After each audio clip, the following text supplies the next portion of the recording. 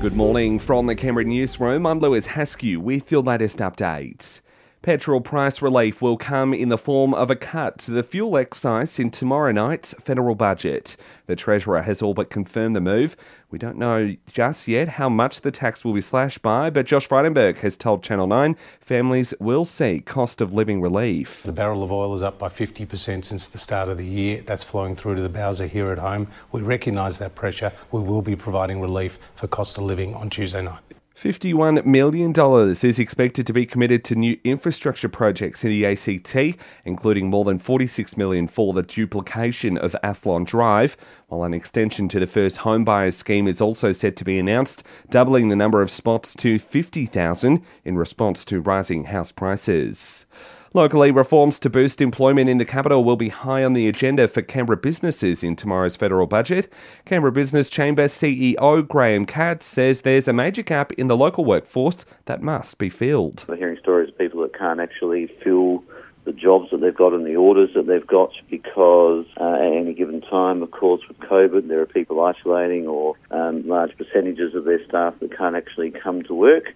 Across the border, communities in northern New South Wales devastated by floods just weeks ago are bracing for even more storms and rain. Falls of up to 40 mils a day are likely, but up to 50 to 150 mils are also possible. The wet weather gradually shifting south midweek towards Sydney. Overseas tensions in Ukraine are mounting as calls for more military support continue. Ukrainian President Volodymyr Zelensky has demanded more hardware from Western nations, asking if they're afraid of Russia. To date, Australia has placed a number of sanctions on Russia. A second black box has been found, hoped to give more answers into the China Eastern Airlines crash that claimed 132 lives. The flight data recorder will help investigators determine what caused the Boeing 737 to dive into a mountainside last week. It was uncovered almost 2 metres underground and around 40 metres from the point of impact. A campaign is being launched today asking the federal government to set a national target to reduce the suicide rate by 25% by 2025.